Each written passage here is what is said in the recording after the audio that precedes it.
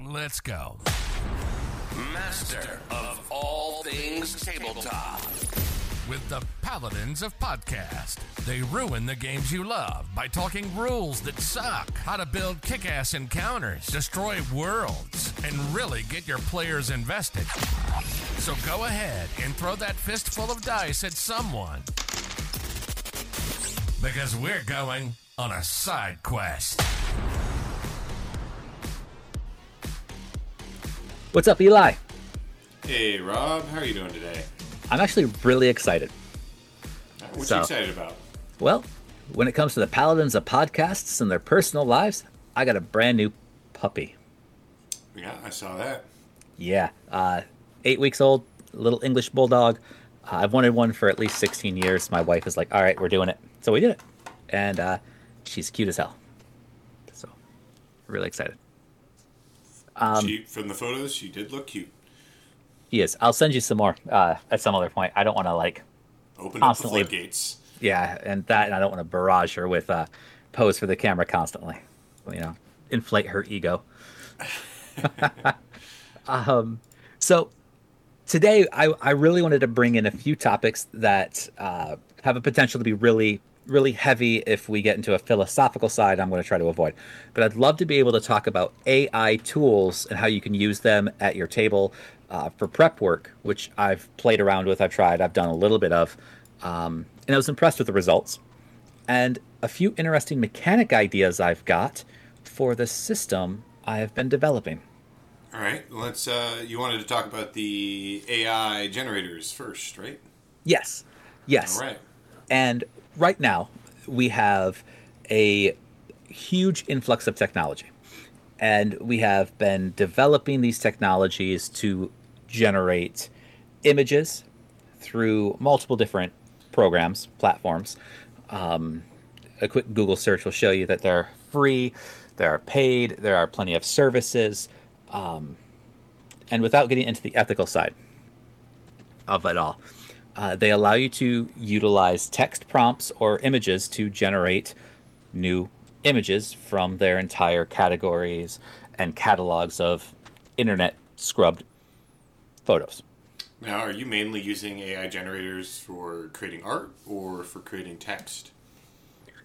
So I primarily use something like, I'll be honest, in Forefront, I'll use Midjourney to create NPC profile images for characters in my homebrew games.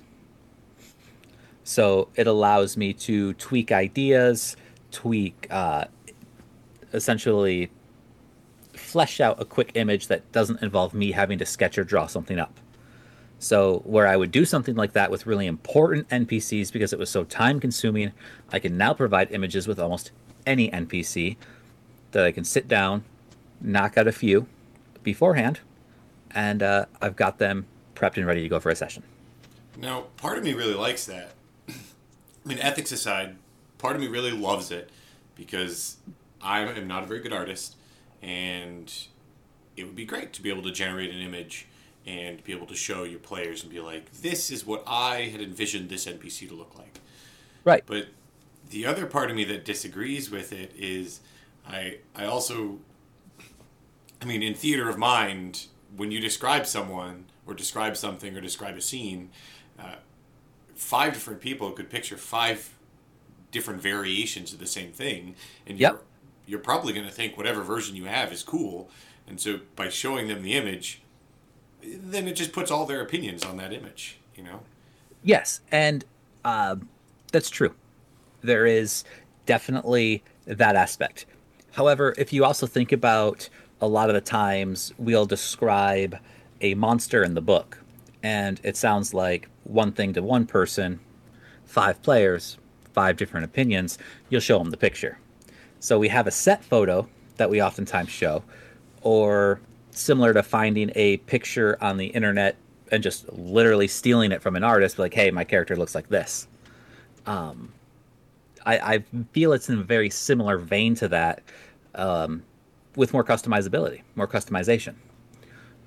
I do agree that the theater of the mind, though, is fantastic. When I describe something, I love being able to hear how the players envision it. It's always fun. But having something to show them also makes it easier for them to automatically associate certain attributes to characters. Because Do if you I give say, them the photos? Like, do they hold on to the photos? so what I've done is in my game room, in fact, because you and I do video, you can see the TV behind me. I tilt my TV so the players can see it, and I will display their NPC profile photos on the television. So when they're talking to a specific NPC, I will have it display directly on the TV. Yeah, that's a nice way to resolve the issue of, especially if you have two NPCs talking, you just flip between the two images. You know who's speaking. Right. So it does allow that. Now, again, here in this case particularly, I'm going way above and beyond what a lot of DMs do in this case. It's, in fact, it's approaching a hybrid. I don't want to say virtual tabletop space, but it's approaching the hybrid state of images and available visual references while at the table. So instead of having everybody through like Discord or Roll20 or Foundry where they can kind of click on NPC profiles, they're just presented and they're there if they want to look at them. And it's really cut my prep time for certain characters, I'd say at least in half by some regard. Because as we've talked before, I like to do things visually. Sometimes I'll describe an NPC, see what I like, and then the inspiration hits me in the face like a brick. So in this case, you're just getting inspiration from the images that you've created. I've done both, honestly. Full transparency. I've used the images to create jumpstart creative juices, and I've used my creative juices to kind of build NPCs.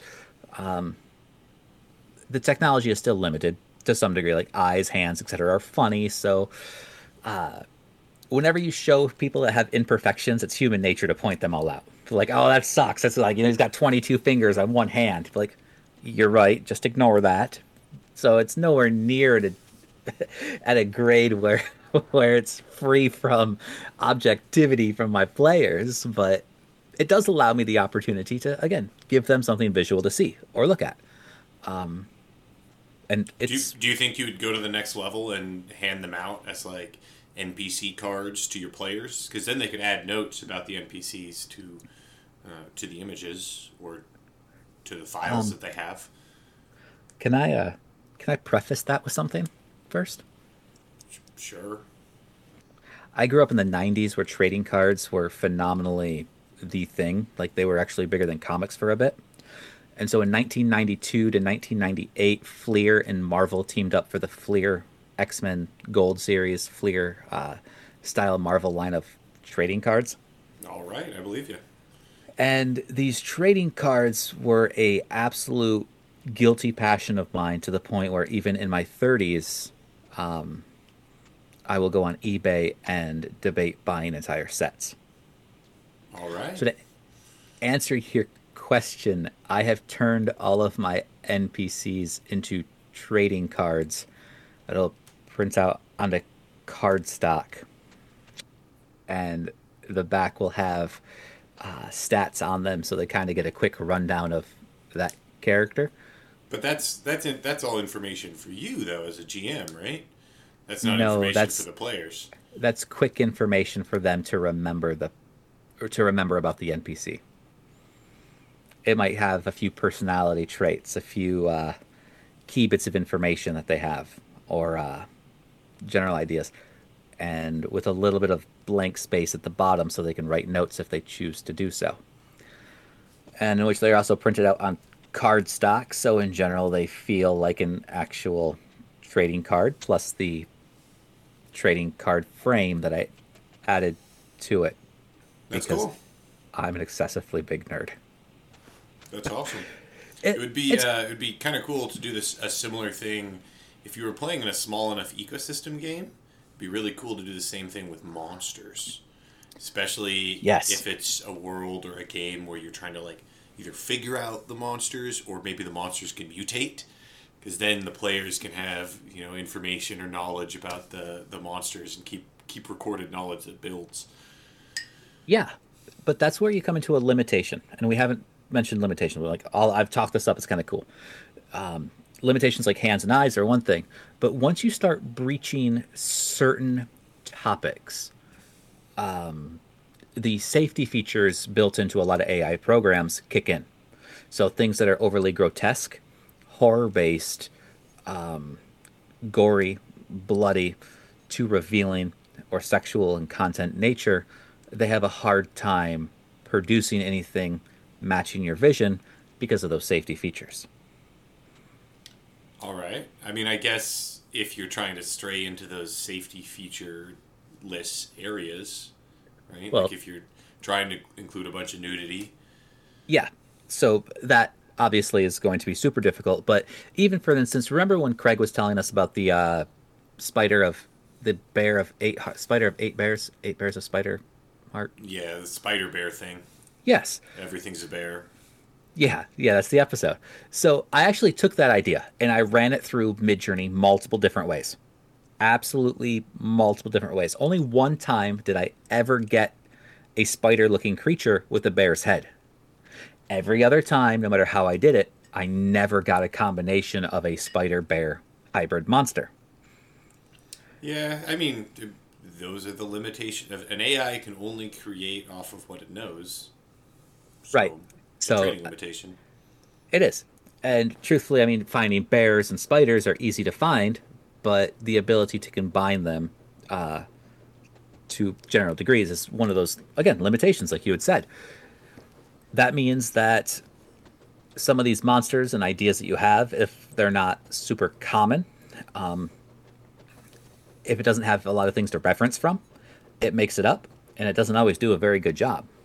You could be falling. This could also be falling into the trap of when you first start using like a virtual tabletop, you want to use it to the nines. Everything needs to be gorgeous. Everything needs to be beautiful. Everything needs to be a high quality map because you have the availability to create those so easily. Yes. But it's a virtual tabletop. You should feel comfortable enough to just draw with a marker, or draw with a highlighting tool and draw out a map. Your players are happy with that in person, and they'll be happy with it on virtual tabletop. And I agree. But I do also fall into that category of I like things to look a certain degree. But not just on virtual tabletops. I like to have things at a certain level of appearance, even at the table. So I don't think I'm a perfectionist, but I'm way pickier than I ever expected I would be on certain things. And one of them is the visual aids that I use. So I like things to have a consistent theme, a consistent like line thickness, a consistent weight, a consistent overall appearance, which makes it very hard for me to do things like find certain maps in virtual tabletops. It also makes things difficult when generating NPC images because I try to keep them all semi-similar. What I ended up doing is taking the time to really learn Midjourney's prompts, figure out how they worked, find its strengths, and I just feed everything to its strengths, so I get things that are close enough related that they go together. All right. But yeah. I mean, yeah, that's one way to do it. I think you limit yourself a little bit by doing that. If one of those things where if you only try things that you're good at, then you'll only try those limited things. Sometimes you got to try things that are completely new or different and go out of the mold. And I do. But what I present to my players are the fancy ones that I like the most. I think that definitely comes down to personal preference. Yeah. Myself as a GM, I'm only one of 7 players or one of 6 players at the table.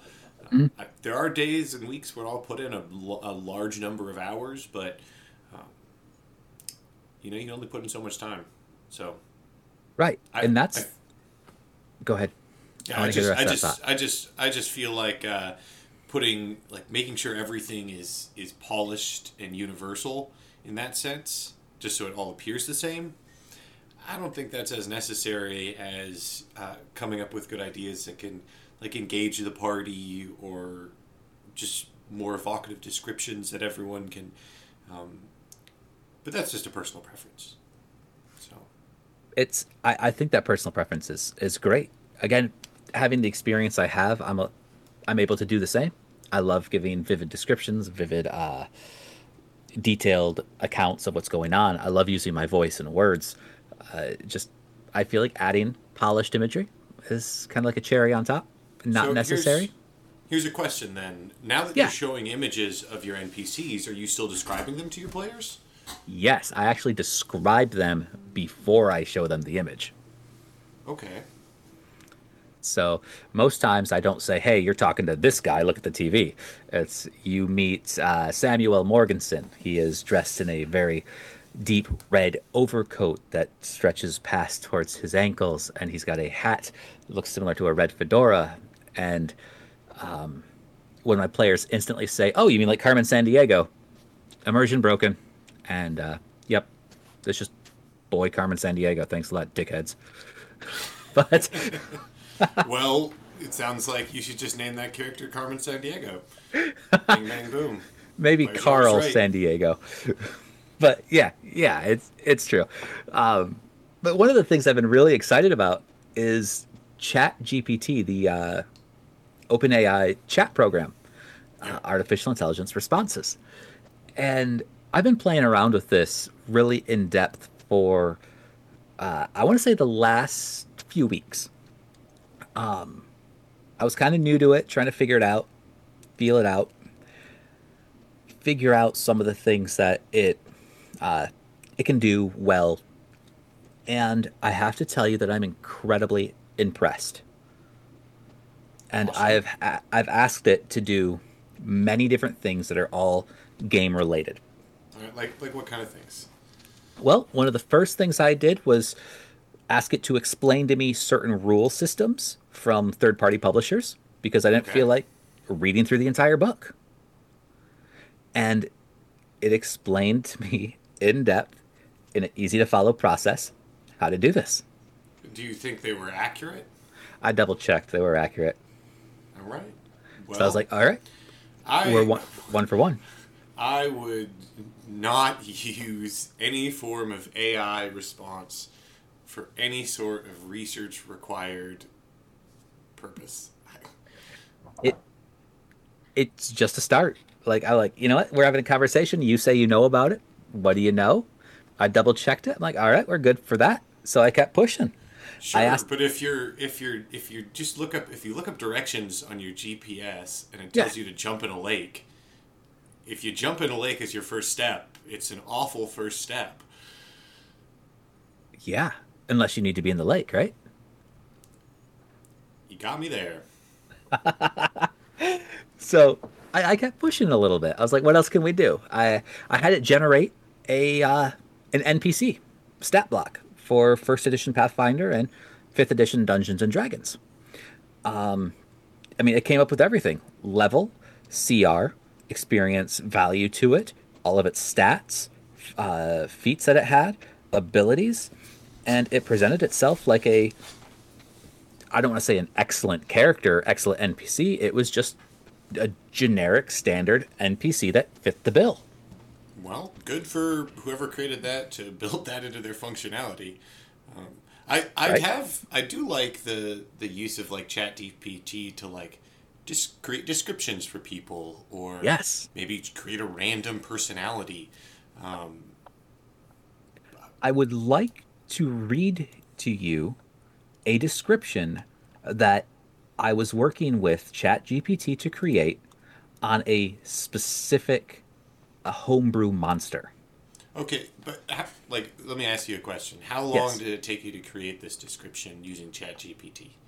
Like how long were you fiddling around with it? About 3 minutes. All right, cool.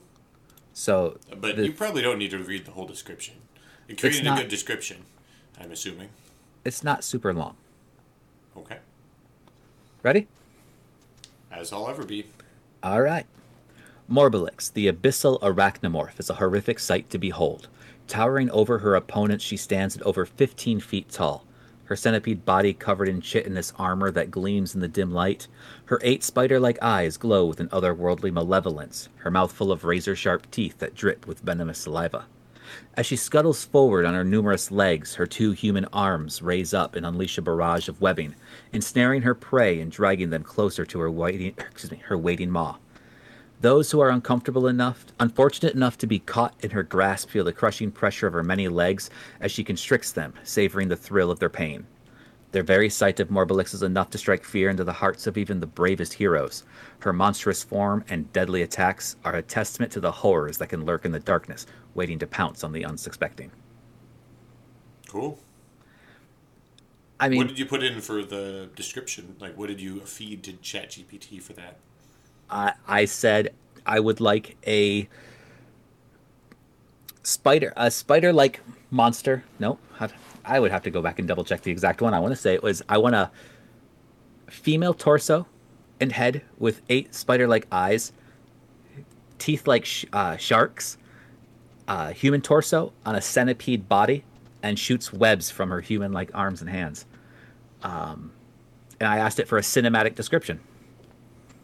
Okay. So kind of gave it some general parameters, and that's what it spewed out. And it's not bad. Not bad at all. And it's, again, when you read monster descriptions from the bestiaries or anything, they're more formulated on exactly what it looks like, not how it moves and the terror that it would inspire. But again, adding a little bit extra, and I can slice, dice, pull out from here if I choose to do so. Indeed you can. I dig it. Yeah, 3 minutes. Boom. I got something. It's a description I can use. I can feed it into something. And it's more customized to a scenario I'd like to use than using a website. Damn it. I forgot the name of it. I have it saved on my phone, but my phone's dead. There's a website you can pay a service for. It will provide descriptions for you based on what you want. Like, well, could dragons, the alternative just be writing a description? It could. Have you ever come across writer's block, though? Yeah. Oh, yeah. I mean, I'm just saying the alternative to ChatGPT is not paying a service. You're right. You're right. And I've been experiencing a lot of writer's block, creative block recently, ever since I had that huge fallout with the player that we decided to nuke my Friday game. And I've used ChatGPT to help jumpstart that. Like, good writing prompts, good starting ideas.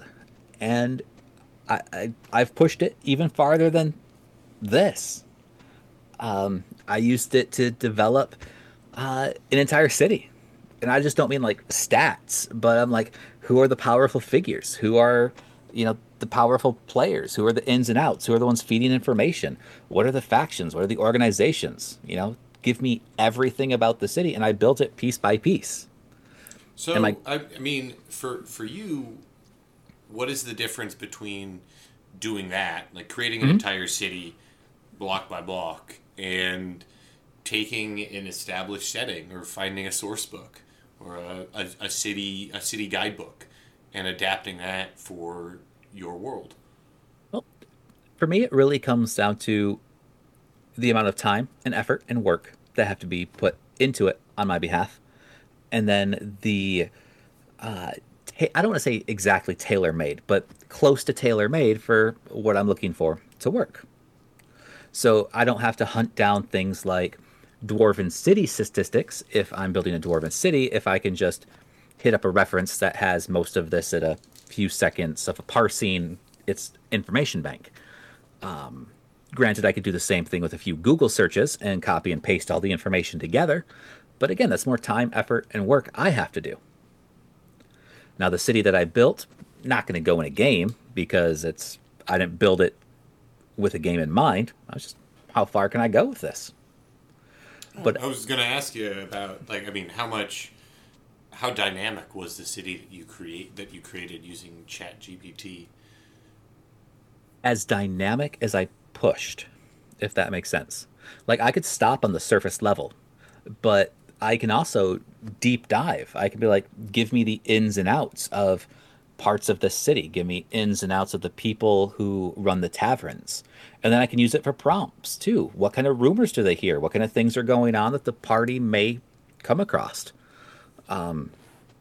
It allows you to build up a fantastic amount of starting points. You could use them as is, but I believe that they're a little too generic to feel authentic in a homebrew setting. but they're generic enough where a little bit of twist into the flavor, they're going to fit. Cutting down that prep time for a lot of people is that's a huge thing. So would you play a game ran by an AI? I think anytime we sit down to play a video game, it's the same thing. Right, but like, would you do one of these? I mean, people have talked about doing like an AI GM that runs you through an adventure. Sweet. Absolutely. I mean, honestly, they're coming for our jobs. Not at all. I don't believe that at all. I don't think that we're going to be replaced. I mean, at the end of the day, that human connection, the human emotional investment, and the human condition are going to still provide a better experience because there are still limitations with AI. One of my favorite things I generated with this, and the AI allowed me to do this because I was not, and refused to do so, was take the time to do this myself. I had players come across the library and they're like, what books have I found? I'm like, shit. I can just give you some titles. But why stop there, Eli? I generated book content. Well, you should stop there because that's just too much. Why do the players want to read every single book in a library? Do that if you're playing Skyrim. I don't know, but they're having a blast with it. And they are absolutely loving it. And, okay, this is ridiculous, but, they ask for it. My job... Like, what does that mean at your table when you say that they're loving it? Because I thought you said there was only one player at your table that was really into lore. Lore? Yes. Finding different shit to look up and look into? Now they're all about it. I introduced my Twisted Justice party to a magical college town, and they're like, oh, I want to learn about magic. I'm considering doing this. I'd like to buy a hippogriff. Are there any books to train it? Why, yes. There are books on knowledge and all of those things in this magical college town. So when they ask for a book on a hippogriff, you give them a literal book written by a chat GPT on how to train a hippogriff? Essentially, the book is a condensed version in one page, and it details all the things in the chapter. And I present it like it's like the actual book, in which on the hippogriff book that I titled "Your Big Dumb Horse Bird," Chat GPT had a really hard time generating the book I wanted because it refused to develop anything that could be construed as the mistreatment or cruelty or violence towards animals, whether it be hypothetical, fictional, or real, or mythological. So it refused to really do anything, even calling a hippogriff a big, dumb, stupid animal. Well, like, do they read the, like... Do my players read them? Yeah. Yes. All right, well. Yes. Glad you found some players interested in that. They not only they read them, I give them to them before a game so they have an opportunity to read them so they're not just like distracted for an hour at the table bullshitting about how ridiculous they are. But once they have like a good one that they really like, that they enjoy, they don't stop talking about it. So it kind of incentivizes me to provide more. You give them the book before they've got it in game? No. Or you just once they've received it, the next game session they come in, they'll have that book in their thing. Yeah, what I do is they're like, hey, can I have a book on hippogriffs? I'm like, sure. I will get it written up and you'll have it before next game. So that way... How does that help your game? Me? It doesn't. It just provides more for my players. Like, what does it provide them? They really enjoy it. It increases the amount of fun that they have. They look for new things that they can research and identify. So it's no longer just, well, my games haven't really been murder hobos for a while, but it gives them an opportunity to do more things than just murder hobo. They get to investigate things that they are interested in as characters, and I'm providing them with a lot of in-depth information that they get to look over if they choose to do so. But them being able to do that and experience that also helps put them farther into the immersion of the game itself. So All right. that is Yeah. really where I've been enjoying the system because it takes a load off of my back. Because, like I said, I don't have to write a one-page book. I can just ask somebody to do it for me because for me as a DM, it's throwaway. But for them, they love it. Yeah, that seems like a good reason to do that. It Yeah. definitely brings more enjoyment out of maybe more minor or smaller loot or just more mundane activities. Absolutely. And I mean, a lot of people have some of these issues with things like Chat GPT, like, oh, well, in AI generation, it's all generic, they all throwing it all together. But at the same time, we look at things like Don John, who has been around on the internet for years, generating random loot, random dungeons, random NPCs. The same thing, but it's being called against a website versus a conversational based model AI unit. Well, I think that strays back into the ethical concerns of the AI. So It can, but I mean, at the same time, we're doing very similar things. It's pulling from the same information, the same sources, plus not more at some cases, not and minus exactly. on others. I mean, when you create a book and you create a chart that's got, you know, a hundred things you can encounter in a town, um, that's very different than having like how these AIs are being trained. But that's in the ethical conversation. So It does, and we want to stray away from the ethical side because there are two raging debates, and I know you and I kind of stand on slightly different sides, and that's okay. It's not bad. But I as mean, to, I like to use the chat. I like the chat. I haven't used it, but I like the concept of the text-based Chat GPT in generating descriptions and you know, even generating the inside of books. Because every once in a while, players will ask about that. yeah. And for example, you had a player harvest yellow mold, Indeed. and he wanted to make it into a tea. Yeah. You could use something like ChatGPT and ask it to formulate a recipe for yellow mold tea. Yeah, but why does that matter? It Like it doesn't. doesn't exactly. So I don't need that. I don't need No. the players to tell me, "Hey, I've got 3 tablespoons of mint leaves, and they're mixing together a tea." They can just tell me that they're mixing a tea. They don't need to be subject experts No, in the in-game world. you're right. But on top of that, there's also no harm in, but like, hey, here's a recipe for yellow mold tea. If you want to keep trying to go for it. I I see it as a harm in the sense that it's giving your players too much information about things that aren't essential. If that makes sense.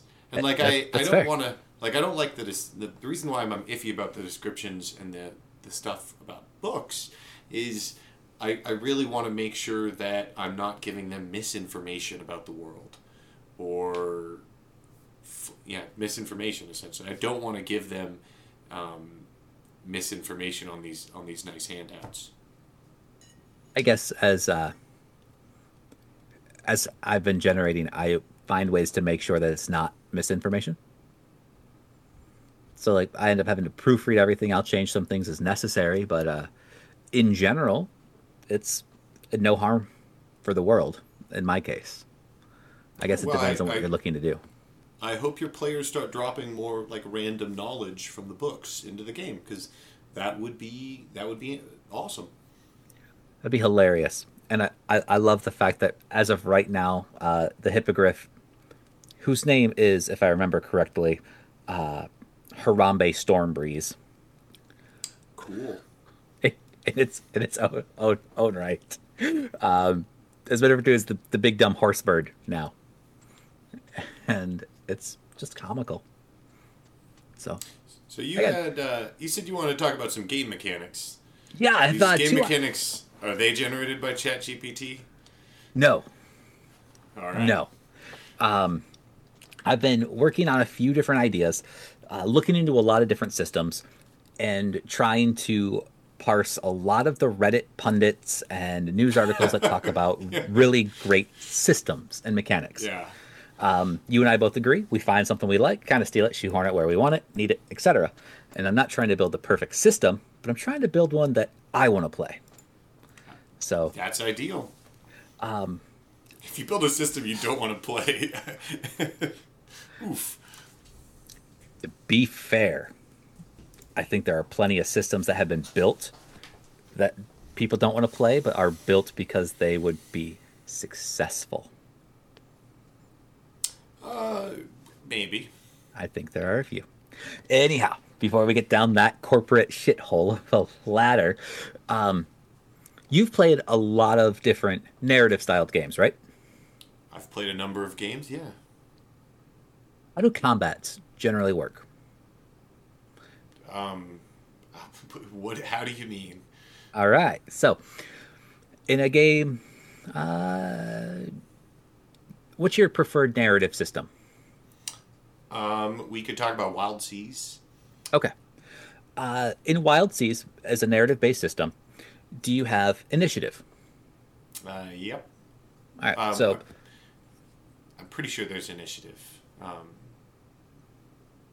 okay. So, the general idea of initiative is turn-based combat. And I assume that even in a narrative game such as Wild Seas, again, you're in initiative, so it's turn-based. Yeah, Action, usually it's turn-based. reaction. Yeah, I'm pretty sure in the way that system goes is your players can take turns in whatever order they like. Once they've all gone, I'm pretty sure it's the monster gets to respond if it is or wants to. Sure. I would call that kind of like initiative light. Yeah. Because they all get to go, then we as DMs get to respond, kind of thing. My idea for an initiative system is more narratively driven than initiative driven. So the players would be able to explain what they want to happen and roll the dice to see how it happens. And then after they're all done, I react with essentially the reaction in an order that makes narrative sense. So, say 3 players have ganged up on a goblin. They're like, I want to attack with a sword. I cast a spell, and I try to snare it with some rope, whatever. Make their rolls, make my rolls, and then we describe how that plays out afterwards, without figuring out an order of who goes when. Okay, so it's kind of more like everything happens simultaneously in each round? Yes. Yeah. That's all we got. Just, yeah.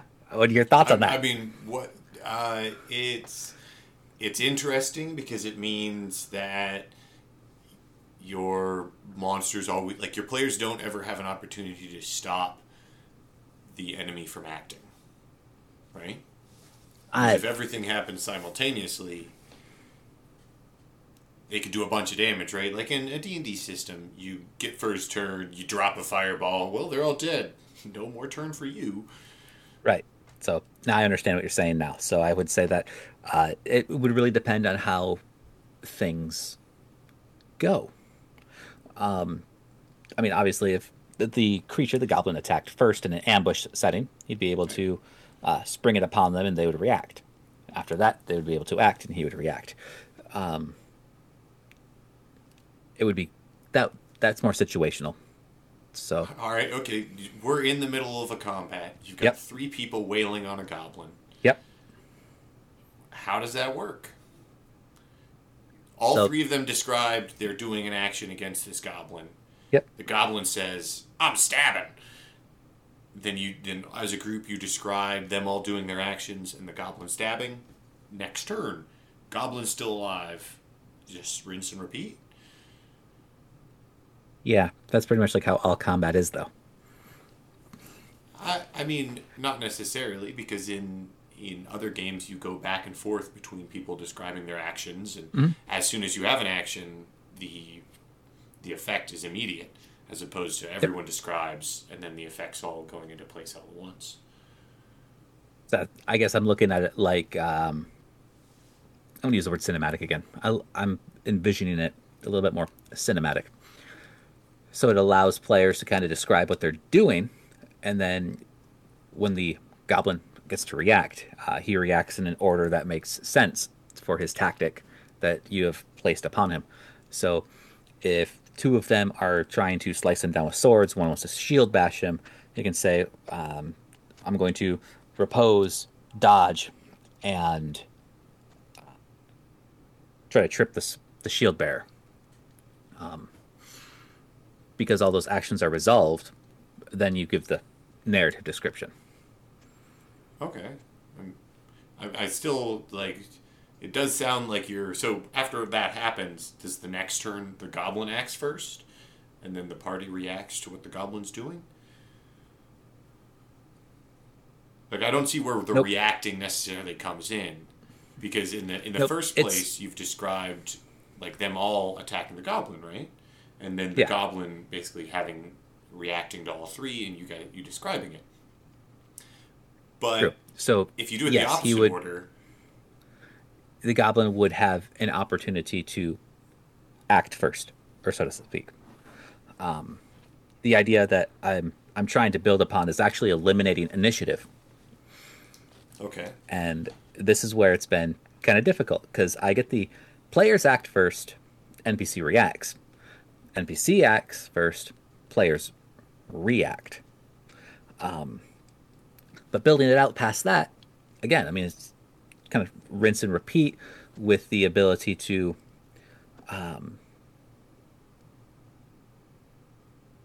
I think the issue here, got to lay the baseline. All right, well, actually, just what is your goal with this initiative system? A more narrative styled combat that plays similar to the output of initiative without having initiative. So you're trying to have it be more narrative, but it still sounds like only one person is narrating, right? Because they're just going through and saying their actions. You react and then describe narratively what everyone did. I wouldn't have to describe what everybody does. Everybody can describe what they individually do. And then as the goblin reacts. Because the system that I'm building for this uses contested rolls. Okay. And this is that baseline. I just kind of like realized that without it, it doesn't make as much sense. All right, so contested rolls. But when are those rolls resolved? Are they resolved when the player declares or when the person reacts? The rolls are resolved after the total outcome of an individual event. So if player A attacks the goblin, he has to meet or beat the success condition to attack or defend. The attacker will roll. The defense will have to beat the attacker's success conditions for his defense to be successful. If his defense is successful, he does damage instead of the attacker. And if the attacker is successful, he does damage. So this allows for a lack of initiative system because the goblin as the NPC technically does not need to actively attack so long as he is winning a defensive maneuver. So tell me this. Player A attacks goblin and does enough damage to kill the goblin. Yes. What happens next? Does player 2 declare an action? Does player 3 declare an action? And does the goblin declare an action? Because we would resolve the die rolls first before the full narrative, they wouldn't have to. Because it sounds like you just have a system where the players go first and act in whatever order they like, and then the goblin gets to go. It's not goblin everyone. Gets to. You still have an order, right? Because your players are still going in some certain order, and that order directly affects like who gets to then act down the line. Truthfully, not yet. Like I said, I'm trying to eliminate the initiative idea, which some games have done successfully that are more narrative based. Like there are tabletop games that have zero initiative. Yeah. And it kind of blows me away. I'm like, I like the idea, but I don't like the way it plays out in that system. If I could eliminate the initiative and still have the play out that I'd like, I think that would be something I would enjoy. Well, what do you dislike about a system that says the players go first in whatever order they choose, and then that's just the system? And then, similar to yours, if you roll badly, you can actually take damage from your own effects. Mm-hmm. The one thing I dislike about players deciding however they decide to go is that it takes most times too long for players to decide who goes next. Your system you just described would have the players deciding which order to go in. Only who decides to speak. What's the difference?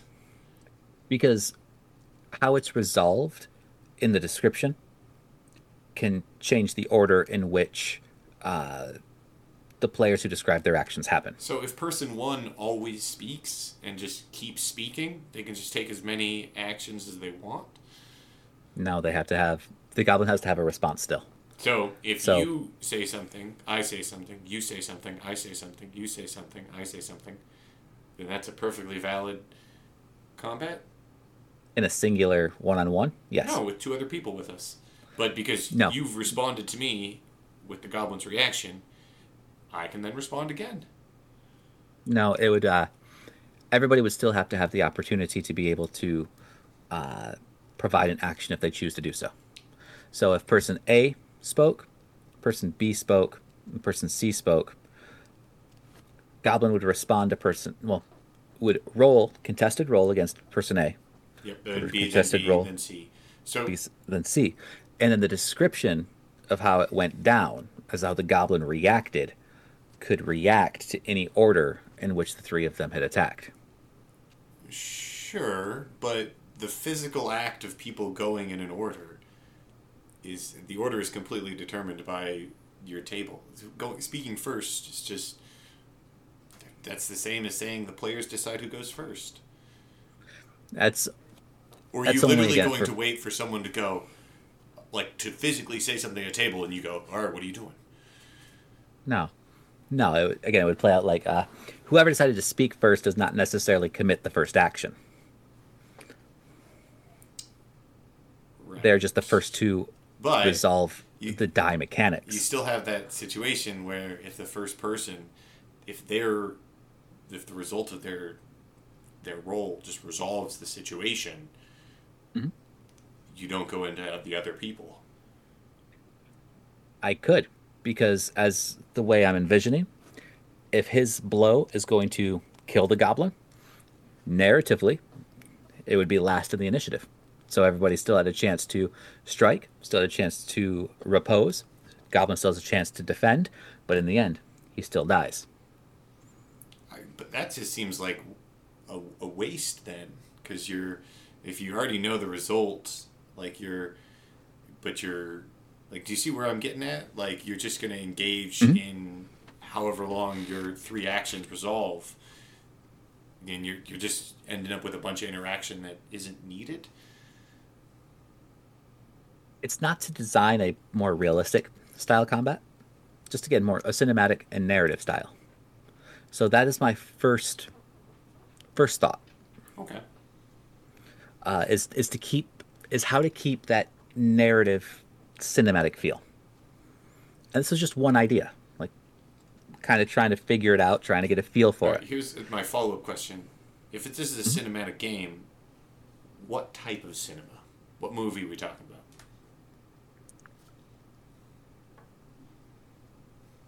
I mean, cinema could be The Lobster. It could also be Lord of the Rings or Marvel.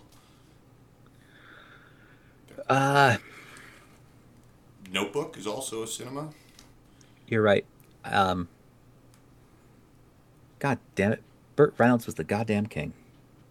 Burt Reynolds was the king. That's all I remember right now. A King Arthur movie, if I remember correctly. Okay. In the Name of the King? I believe so. From like 1980s. A dungeon siege tale. That's from 2007. I think it had to have been earlier. It's an old school movie. All right. Well, Bad CGI. Anyhow, I believe you. that that that is how I envision kind of like a low magic, medium fantasy cinematic feel, with total heavy plays against something along the lines of A Knight's Tale with Heath Ledger. Okay. So, that kind of thing. Do you hear my cat? Yes, I did. Several times. He's complaining about this too. Says no, it's a bad idea. Stick with the commonalities. Really cares about this Burt Reynolds movie. He does. I bet he knows the title of it right away. In fact, if anybody knows the title of this damn movie, so I don't have to look it up, let me know, because I will wait till next week to reveal it if I remember, which I won't. So, all right, we're pushing a heavy time limit, but I still had two mechanics I was considering. Do you want to talk about it now, or do you want to talk about it next episode? We got the initiative out of the way. We can talk about the other one. All right. If you have time. Yeah, I got time. Okay. So my assistant wants to use a contested role system. And I was fighting with the idea of... Good. Because I was fighting with the idea of magic. In what way are you fighting with magic? I love it when you ask these questions, Eli. Magic is generally inherently overpowered considering combat with melee characters. So keeping that balance at a feasible level is something that I've been attempting to do. I fundamentally disagree. That magic is overpowered? That you're comparing magic to melee, I think that is a stupid comparison. I'm not comparing it to melee as a direct comparison. Just what? When a knight fights a wizard. Okay. If the wizard has ranged spells, 9 out of 10 times the wizard is going to win. Sure. Right? Why is that a comparison you're making? Because in my system, I want the ability for the knights to fight the wizards without feeling like they're going to die every single time. I am, I feel like high-level knights in a few systems don't always die, because you also have, like, magical gear and you can just survive. Yep. But I don't think you should ever think about the world as two-player characters fighting each other. I was thinking about NPCs. I mean, sure. But anyhow, before we go down that rabbit hole and expand this episode by another hour, the idea that I was having is that I wanted to treat a lot of the same mechanics that are built upon melee characters with spellcasters, where they can take training and mastery levels in the spell abilities, which would give them additional success conditions or give them additional numerical range numbers on their die pools. So it makes casting spells easier. So, and then to increase the to challenge the disparity between melee and magic, you've made magic easier and more specializable. That's where I was like, nope, this isn't working. Because the amount of success conditions is part 1. A spellcaster has to meet the success conditions to successfully cast a spell. When they roll their die pool, the leftover dice is the defender's essentially difficulty check for their contested roll. So if a spell requires 1 success condition and a spellcaster rolls 3 successes, the defender will have to exceed 2 successful defenses in order to not be as affected or not affected by that spell. Okay. How does that help melee casters or melee fighters? Because to put it in common terms that I'm incredibly familiar with, the first condition to be the first success condition to be able to cast the spell is similar to the idea of spell resistance. If they can't beat that, the spell is unsuccessful. They may get feedback depending on how badly they did.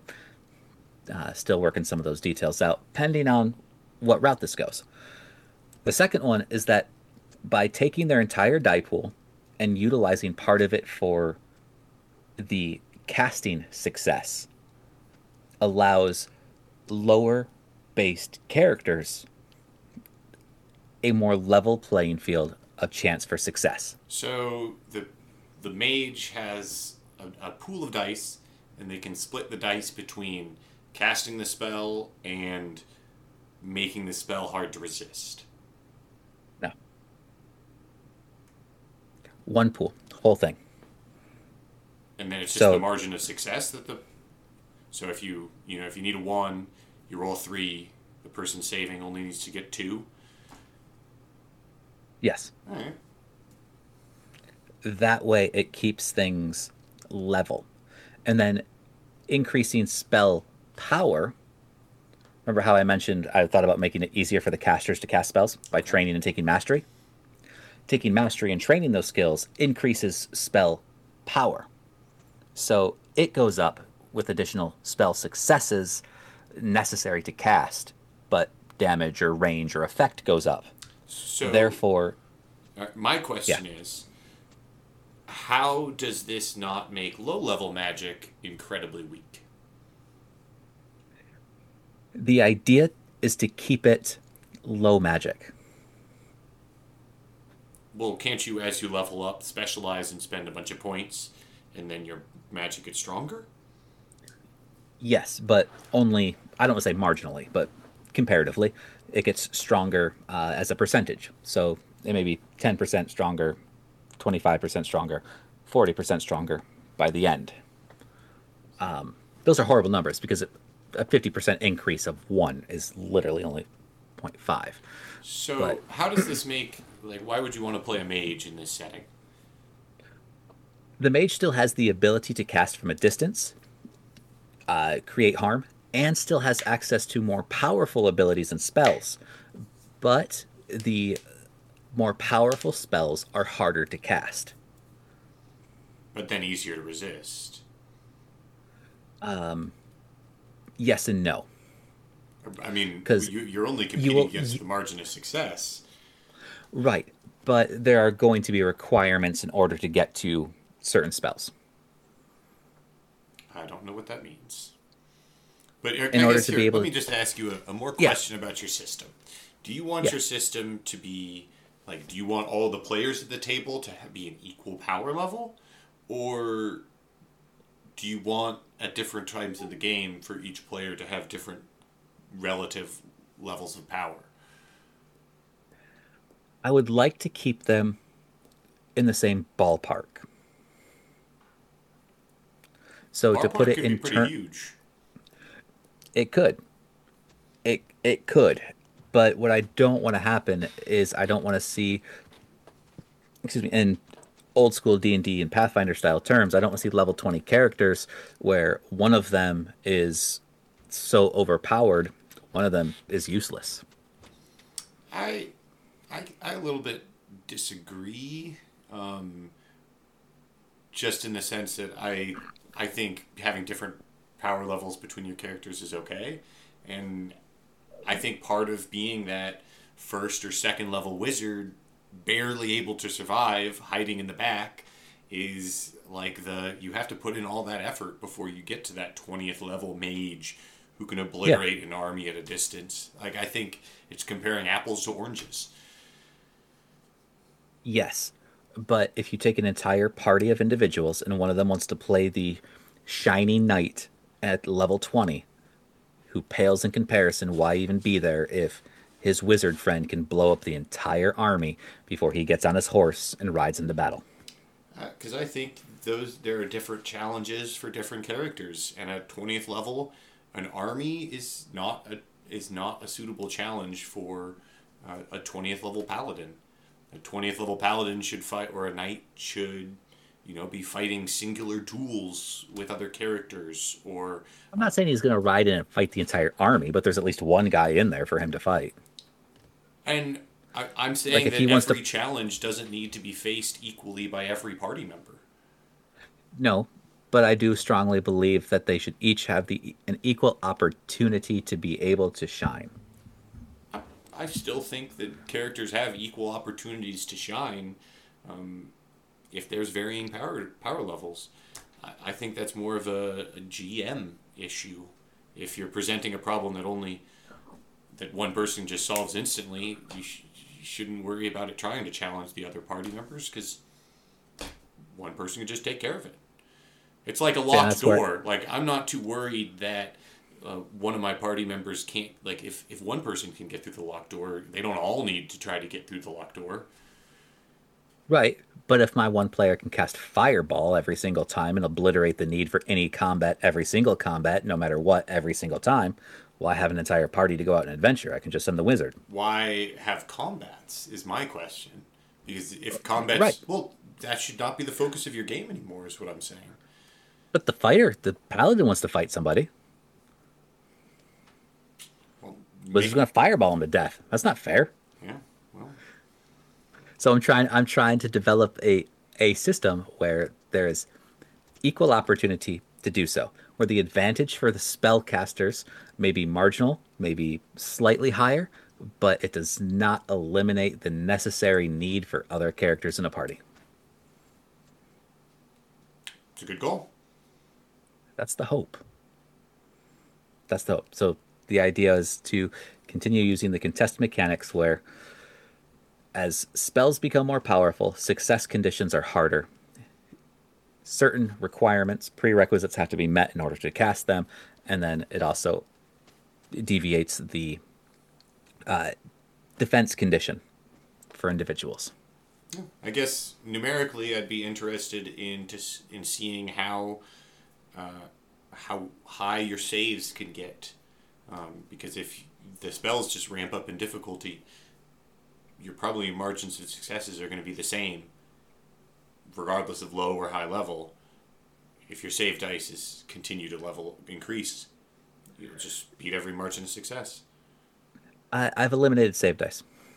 Well, then It's all based off ability. It's all based off abilities. Well, then the abilities are your save dice. Yes. Bro, you know what? Honestly, once I get everything finished out, I'll send you a copy. I want you to tell me what you think about it. All right. Because it is different as hell. Good. I'm interested in reading it. Good deal. Chapter 1, 2, and 3 are in proofreading right now. 1, 2, and 3. I can count that high. Hey, me too. Yes. I was a carpenter. Our local is 1, 2, 3, 4 if I was residential. So the joke was we could only count that high anyway, so that's why we didn't have more locals. I mean, you only got 4 fingers. Why do you need to count any higher? This is a joke about the thumb not being a finger, isn't it? It hits on multiple levels. You got me there, Eli. All right, guys. We have just hit an hour, and before we go down a rabbit hole with my confusing mechanics that I refuse to tenderly talk about in depth, but try to explain, I wish you all a wonderful week. Check us out at epictablegames.com, and we'll see you next week. Eli, any advice before we cut out? If you don't like bitter eggplant, you should sweat it for an hour before cooking with it. What does that mean? For those who don't know. You basically just slice up your eggplant, salt it, leave it on the counter for an hour. Oh, I thought you just kind of bring up some pressure about how it was a horrible eggplant when it was younger and let it ruminate in disappointment and despair. I mean, that's if you're actively trying to make it sweat. If you got a podcast to do, you just leave it on the counter and let it be alone. Fair enough, guys. We'll see you next week. All right, sweet dreams. Okay, new intro. We've changed the name, and we're still using the word paladin. Paladin. I mean, it hasn't been used in the English language in about 200 years, but okay.